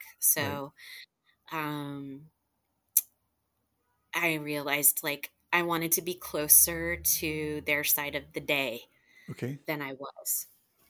Okay. So how while you're there, are you're teaching you're teaching English or Eighth create grade. writing the Hmm. same? Okay, so same kind of close to same age students, similar Hmm. subject matter, just a very different culture and system, I would imagine. Different culture. In China you can't go to private, like you go to your local school if you are a Chinese citizen. Like if you are a mainland Chinese citizen, you don't go to private school, or everybody goes to the same school. So the school that I taught at was the American school, and you had to have a passport from a different country to attend that school. You could not be locally Chinese. So Okay. a lot of my students were at least half Chinese, but they had passports for other countries. Okay. Yeah. So there's a sense in which you're kind of living in the Chinese culture and then working in what is kind of a mashup of Uh-huh. some of Chinese culture that's surrounding you, but also American or have an American parent with a different passport. Okay. Lots of Americans and Australians, Okay. yeah, around Who me. have a parent or parents that are working in Shanghai or They could, live or there. they Okay. were, they might have a passport to another country and their parent might be a citizen there, but they've actually never lived there, Okay. which was true for a lot of the students that I taught. Like some kids identified as American, but they'd never been to the U.S. They had always lived there. Okay. Um, yeah, it's definitely like a different kind of world. Like people who just never land. Like they travel a lot, and there are definitely people who they just don't have like a home base. Like Yeah. they travel all the time. They're like dandelions or whatever. So as that time, as you perceive that time is wrapping up, and you're ready to be back in North American time zones, or like, how do you decide where to move and what to do? Because at this point, you've kind of extracted yourself from having to be around family, or having to be in Texas or even Ohio. You're very far removed from at that point. And if the continent is a blank slate to you, like, how do you decide where you're going to go, and kind of express your agency about that decision? There were a couple of, at first I had to decide if I was going to leave. And once I decided, I needed to figure out if I was going to stay in an international setting or if I was going to come back to the US. I was Okay. I knew there were openings at some schools in other countries that I was interested in, but um, a connection opened up for me here in New York. And someone I knew someone who I really respected, was looking for teachers to come work with them here. Okay. And so I kind of jumped at that. I was like, well, that sounds great. And it was turn to charter schools. Of course, it was not, I have a different understanding of charter schools now that I'm in New York. It was definitely, that's a whole other, I'm not a big fan of charter schools now, but at the time I recognized like this person that I really respect is working in one, and um, it's in Harlem, and it would be, really, this would be a cool thing. They're open to like what I want to bring back. And so I stopped here in New York on the way back for Christmas break and interviewed and did a demo lesson, and then went home for Christmas. And then sometime in mid-January, they offered me the position, and I took it, and started to prep my things to come back to the US. It got tricky because I've never lived in New York, and I didn't know how to find a place here. I was like, I'm going to show up with two cats and stay in an Airbnb, maybe like wander around. I don't know. And someone I knew that lived here said, I don't know that that's a great idea. I think that that's not a good idea at all. But I know someone who might need a roommate. Okay. And I was like, no, I'm in my 30s. I don't want a roommate. But then I met this person who ended up being my roommate for a year, Cliff. Ended up being a good friend of mine. And we started Skyping together. And sweet Cliff would go to, went to total probably like 30 apartments, recorded all of them so I could see them, and would send them to me, and I'd give my thumbs up or thumbs down. We applied to a few, and we finally got one, and moved in. Okay. So do you move into Harlem, or how close to where you're going to be teaching in Harlem are you able to find a place? Actually, 7 years later, still live in the same neighborhood that Okay. I moved to. I live a couple blocks away from where our first apartment was. I lived there for 5 years, longest I've ever lived in an apartment. Okay. And it's like maybe 5, 6 stops down the train Okay. from the school that I was working at in Harlem. Okay. What's your experience like at that school? Are you there the whole time? Are you still there? What are the ways you find yourself? I've got to think that the giant thing that happens from 2020 until like the present, where New York was essentially ground zero for so long with the pandemic, has, and you as a teacher, like, that has to play into your story. But just kind of walk me through what New York has been Yeah. like. It was in the past 7 years that I've been in New York, so much has changed for me. So I started teaching in Harlem, and it was job. I love I have never been at a school where I did not like the students. I've always loved the students everywhere I went. Um, I feel like I have to say that always, because I think that the question teachers always get when they leave is like, but were we bad? Or, like, kids, that's like the first question kids always ask when they find out you're leaving is, Mm. they want to know, was it them? Um, and I remember feeling so awful that I only made it a year there. But that was when I showed up here to teach. The person that I came to teach with had already left the school. Okay. They were now at another school in the network, and they were no longer going to use the model, the pedagogical model for literacy instruction that I really believe in. They were not interested in any kind of project-based stuff. They hadn't hired a consultant group, and we were going to do what this consultant group said. And that year was pretty unhappy. I spent 2 months building community in this classroom and trying to get along with the students. And then one of the teachers yelled at an instructional coach. Well, she didn't yell at her. That's not accurate. What she did do was tell this teacher that her texts weren't culturally responsive and that she didn't know what she was doing. Mm. The kicker was that this teacher was Black and the instructional coach was white. And the white lady started crying. And the teacher was like, this is real. This is not. By the end of the week, the Black teacher had been fired.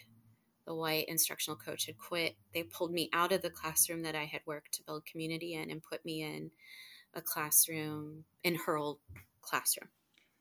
In the Black teacher's classroom. Mm-hmm. Okay.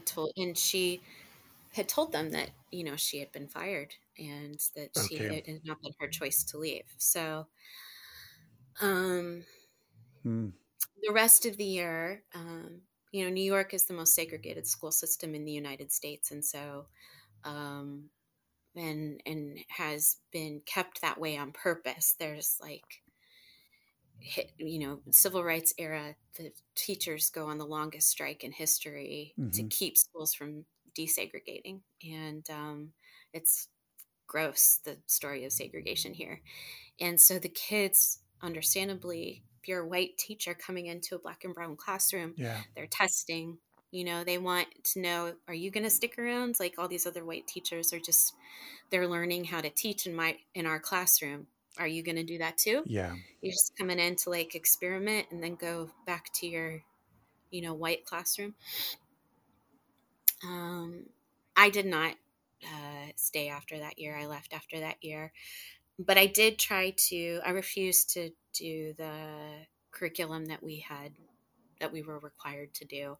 And that was part of the reason why I'd wanted to do some project-based stuff. And I tried some of it, and they hired a new teacher to take over the instruction in the classroom. And then I became a support teacher.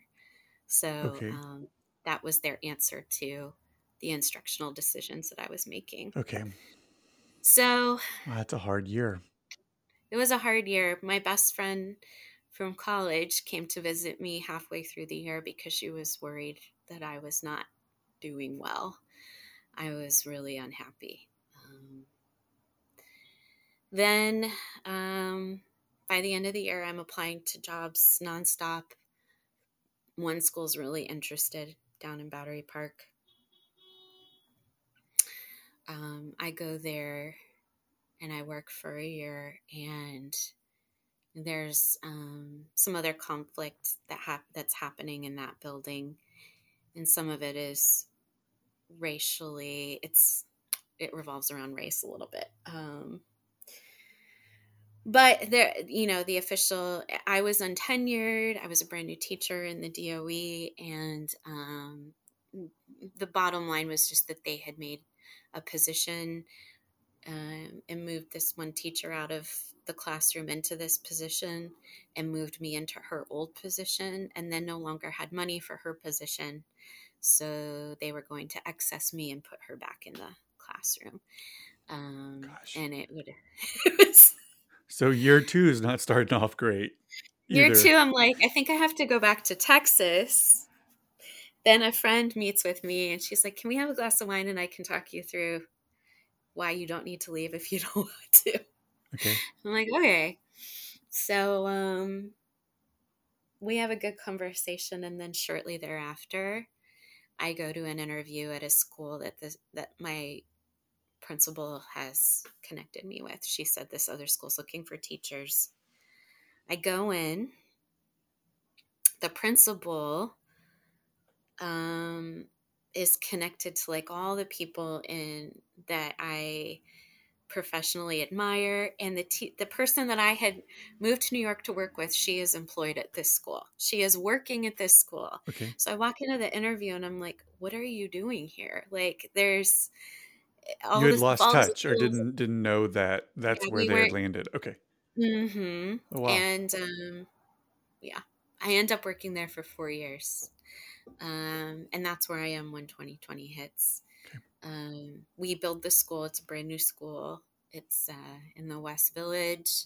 When the pandemic hits, I'm teaching sixth grade for the first time and love it. I'm having a great year. The kids are amazing. And then they say that there's a case of COVID in Seattle. And we've just started once a month taking a few kids to Shake Shack at lunch, my team and I. And there's one day where we're all sitting and having Shake Shack for lunch and talking about COVID. And I'm certain it's not going to be a big deal, even though, because, I know it's hit China. I'm concerned about my friends. It looks like it's going to let up, though, a little bit in China. And then this other teacher's convinced that that's not the case, that we're in big trouble.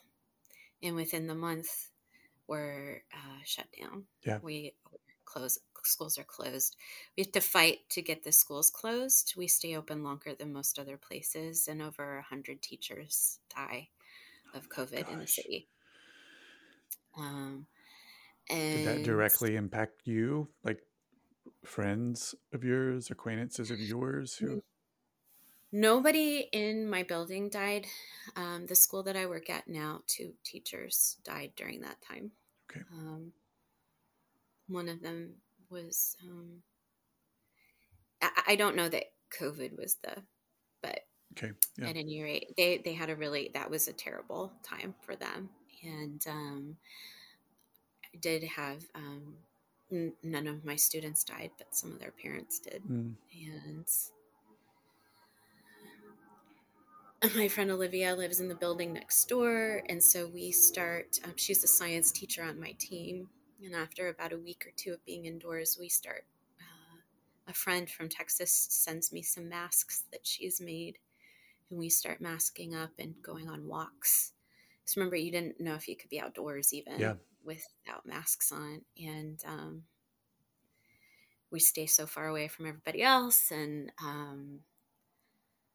but Olivia becomes like my only real friend, aside from my roommate at that point, that I can see on a consistent basis. And there's a funeral home down the road with a refrigerated truck in the parking lot. God, I remember those pictures and videos, but you're seeing it from your window or walking by it. Okay. There's we have like one of the worst infection rates in the city in our neighborhood because it's hitting Black and brown communities, and I live kind of around Washington Heights, and the ER director down the street, there's a hospital down the street, that ER director commits suicide. It's just, it was really bad. Really bad. And how quickly, I feel like I remember it being a story that like, does it take New York longer because of the intensity of the pandemic there? Does it take a little longer to figure out what school is going to look like there, or how long are you like totally shut down and not teaching before that picks back up? There's a lot of political. So part of the complication is that the school system here is controlled by the mayor. It's, I think, the only school system in the country that's mayoral controlled.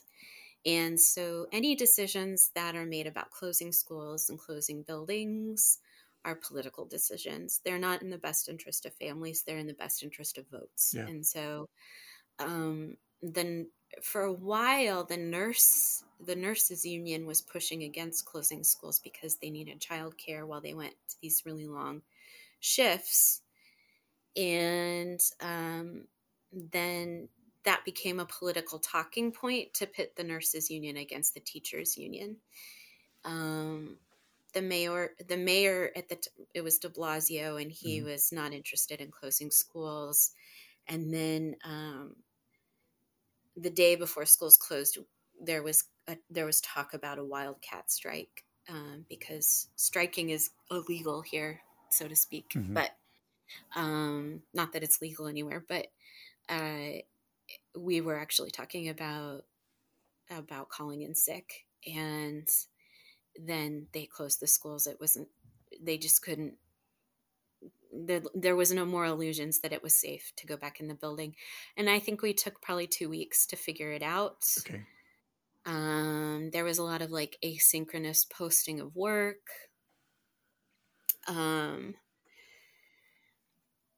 And then I think, gosh, it was probably we would have closed in March. I think by May we kind of started to figure it out a little bit. But even then in the summer, there was no unified direction about what we were going to do with school. We watched other schools open in the South. We're always the last school system to open up, and there was still no plan released, and there was just nothing. And then we're getting to be like a week out, and we still don't know what's going to happen. And a lot of teachers are getting medical accommodations to not go back, and it just doesn't seem safe. There's no plan. So I actually got medical accommodation, and I taught remotely for the year, that whole school year. Okay. And some people taught in person. So we did a hybrid model, and I was the primary teacher, but I also had some subs that were hired, and they taught in person with the few kids that came in. And that's how I would lead the instruction. They would sort of manage the kids that were there, and both of us would teach. They were great. I missed them a lot. Eric and Beth, they co-taught with me. And so you do that remotely for the year that would have been fall of 20 through spring of 21. That's that first full year. If you all, or if everyone's home the rest of spring of 20. Yeah. Okay. That's also the year I quit smoking. And I'd pick up hiking, and I start birding all the time. Okay. So there were some like really, teaching remotely was really hard for a lot of people, and it was also a really interesting time to experiment with different instruction. And I thought that we learned so much, and it was a shame that it became a political talking point so much instead of like a point of curiosity. Okay. Say more about that. What was that journey like? The kinds of things that you were learning or experimenting with, that it sounds like you're saying some of what happened there you feel like maybe should have continued or could have continued in education. I feel like there were a lot of ways that, so much of, I had mentioned before about how standardized education was, and how much accountability is such a big thing. But digital learning is sort of the outback. Like, it's like nobody's really managing it, or was managing it at that time, and you could experiment with some things. And so I hosted one event where kids like wrote these little memoirs about their time in lockdown, and families were invited to sign on, and some of the kids invited their grandparents in other states, and we had something like 200 people signed on. And the kids were like, we had a whole program. Kids spoke at certain times.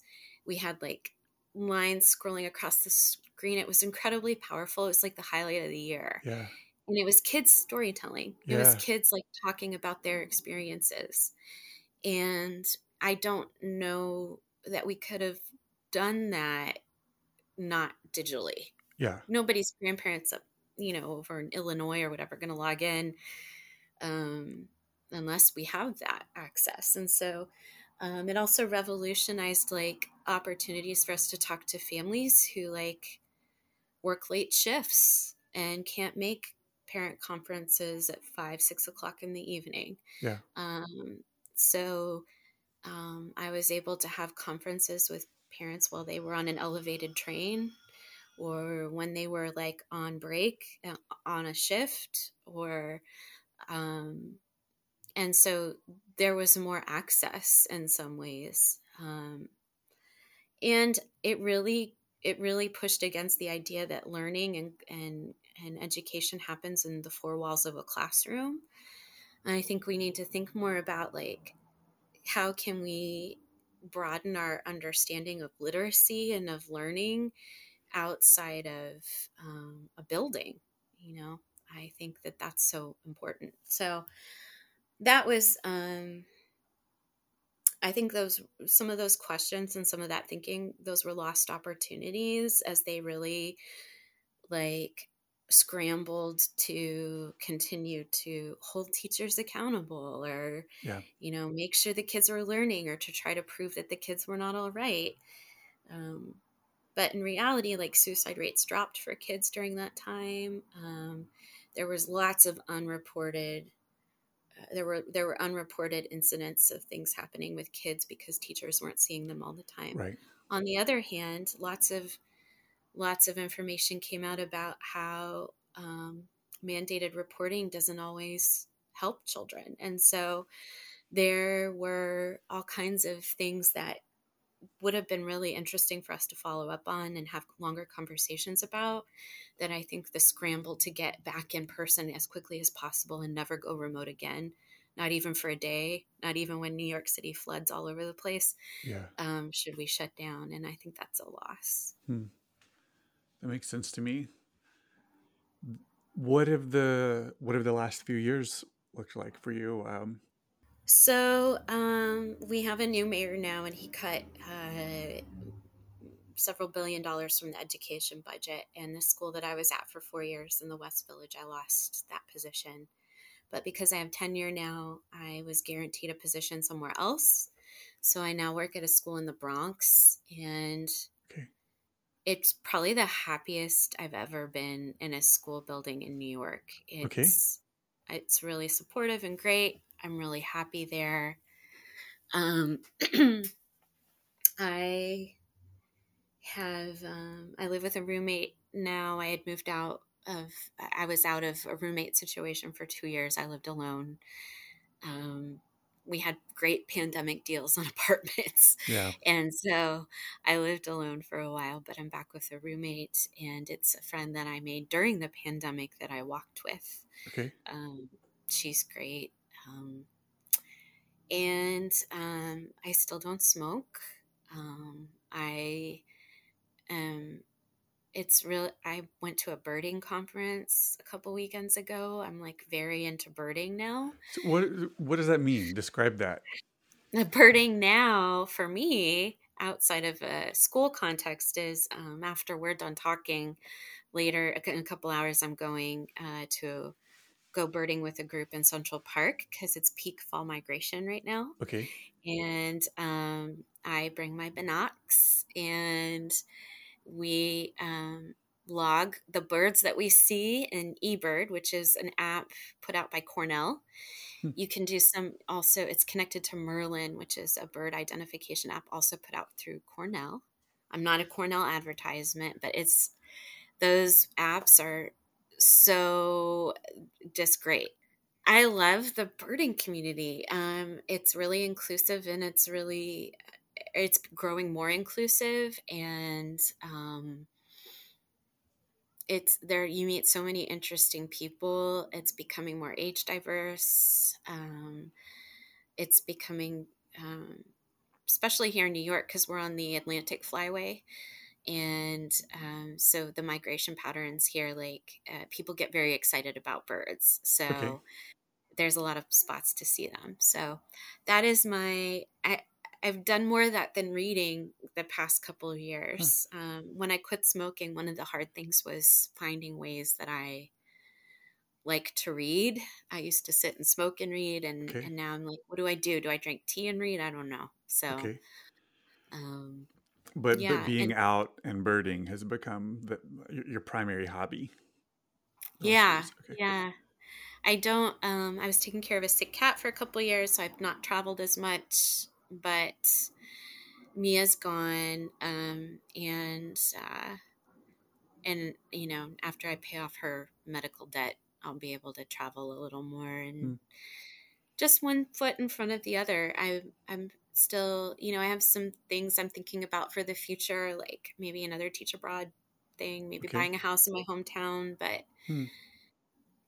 it's I feel like if one of the cool things about being 43 and kind of not having followed a script is that I've been able to kind of figure out what comes next without somebody else telling me, which has been kind of a neat experience after Yeah. the first part of my life and feeling like I had sort of a way that I had to Yeah. be. So I get that. Um, I feel like I feel like I tell myself all the time, like my self talk when I'm walking down a path of like, what am I doing, or how did I get here, or um, what do I do next? Like on most days, this voice kicks in that says like, you still have so much life left. Like probably, like I know the last few yeah. years have showed us how fragile life can be, and the Mhm. things that we would never expect could happen might happen, but that the odds, still are, are in my favor for having more time, more energy, more life. And so I think I can get some of what you're saying, like, and it's exciting to think about, well, the path that we might put ourselves on as opposed to the paths we found ourselves on always. Mhm. um, but there's a lot of excitement around that, even if we don't have, I don't know about you, I don't have a 5 year 10-year plan, anything like that, Same. but that is good for me, that is good for a person like me who used to worry a lot about the future, um, or would only find myself kind of resenting people in the past or regretting my decisions or actions in the past or trying to plan or worry about the future and never being present. um, Mm. there's And power getting in that. for sure. And I think, that we get to choose. Like I think um, there was a moment in Austin where I realized that I was living out sort of the same day over and over again. And it would feel different because I was reading a lot. I was reading lots of books, and that was an important part of my life, important time in my life. But it also um, I also get to live the story too. Like I don't have to just read the stories; I can live them out. And Yeah. um, um, you know, in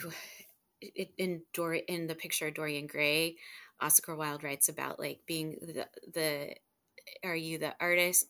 There's two types of artists: the ones um, that write the words, like basically they're writing or creating the art that they can't live into, or they're terrible artists and they're living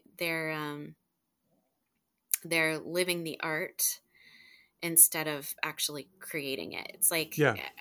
and that's an age old tension for me to figure out, like, am I living art or am I creating art, or can I do both? Yeah. Because I don't, I mean, what's been your experience? Is there a judgment for you there where one feels right or wrong or more right or wrong? I would think that it's probably a seasonal kind of thing in life. The times I think where, it's yeah. seasonal for sure. I think there were times where I felt really defensive about that decision, like if I have to pick either or. And I used to feel like really strongly that, like, it was creating art was always the choice you were supposed to make. And then Mhm. now I'm like, oh, I think I just would prefer to do both. Yeah. But That's a, yeah. I'm going to go back and I feel like I read that like in high school or whenever we all kind of had to, and haven't thought about it Hmm. much since. That is a very interesting picture. And I know that's been a Hmm. struggle for me too, that sounds like it puts great language to, of the times where you feel like you're a bystander versus an active participant in life or Hmm. in culture, or um and I think it is easy to put some judgment around that instead of having some grace for ourselves in any season of life we're in. um Hmm. so that, yeah, that's an interesting thought, and probably a kind of a good way for us to end or wrap up, like being very aware that we'll both continue to have those experiences in both directions. I always like to ask if there's anything that I've, there's never a script. I never write down questions beforehand. It just goes where it goes. So, is there Hmm. anything that you feel like is important in your story that we didn't cover, or something that, if this is going to be kind of a chronicle of your life at 43 and the way you were thinking about it up to now, is there something you feel like should be addressed before we wrap up? Um, I think we really covered a lot. It's funny though, I will say, like, even just in the time between the time we talked before and the time we talked now, it's just funny how many things happen and how it feels like there are big chapters that become like a sentence or two in your life Yeah. that 10 years previous are these whole elaborate, like, fully developed things. And it's interesting to see how your the plot line to your life kind of the climax will shift as your life goes on, or Yeah. these layers are some layers are more important than they were 10 years ago. Or it's just interesting to Yeah, see that. that, I think you're right on there. That's why I would love. I mean, it's not something I've done so far, kind of with a handful of people like yourself. Um, but I think about how interesting it would be in a person's life for them to have every 5 years or every 10 years, like this opportunity to look Mm, back and think about life so far. To, if they're not journaling, or if they are journaling, or just the importance of looking back and reflecting, and sometimes even changing our perspective on a thing that happened. Um, for sure. like what Mm. maybe like what we would have thought a decade back was this huge life event or very formative for us. Um, maybe we've done some work since then and realized, like, oh, that doesn't hold the power for me that it would have a decade ago, or something that we don't think about much at all now, we realize in 5 or 10 years was very formative. I find all that really interesting. So I know what you mean. Um, Hmm. I would have assumed that we would have talked a lot more about China. Yeah, Yeah, 3 years there, right. but it was pretty quick, and but because there was Yeah. today, that's not the way you're thinking back on your life. But if I sat down with you and hit record and said for an hour we're going to talk about your time in China, you would probably have ways to fill that hour. You've got stories Hmm. to share, things to tell, but when we're talking about our life and what we've learned and what's formative or important, it's going to shift. So Yeah. yeah, I think you're right there. Well, I'm glad to hear that you feel like it was good, or a good enough uh, Tuesday. kind of reflection on life so far. Thanks so much, Jessica. Have a great rest of your day off today. Thank you. Hi, it's Sam, and I've got one more thing before we end. You've heard how these talks go now. And so if you're interested in finding time with me to have a story so far session of your own, check out oakroots.net and book a time for yourself. I hope to talk with you soon.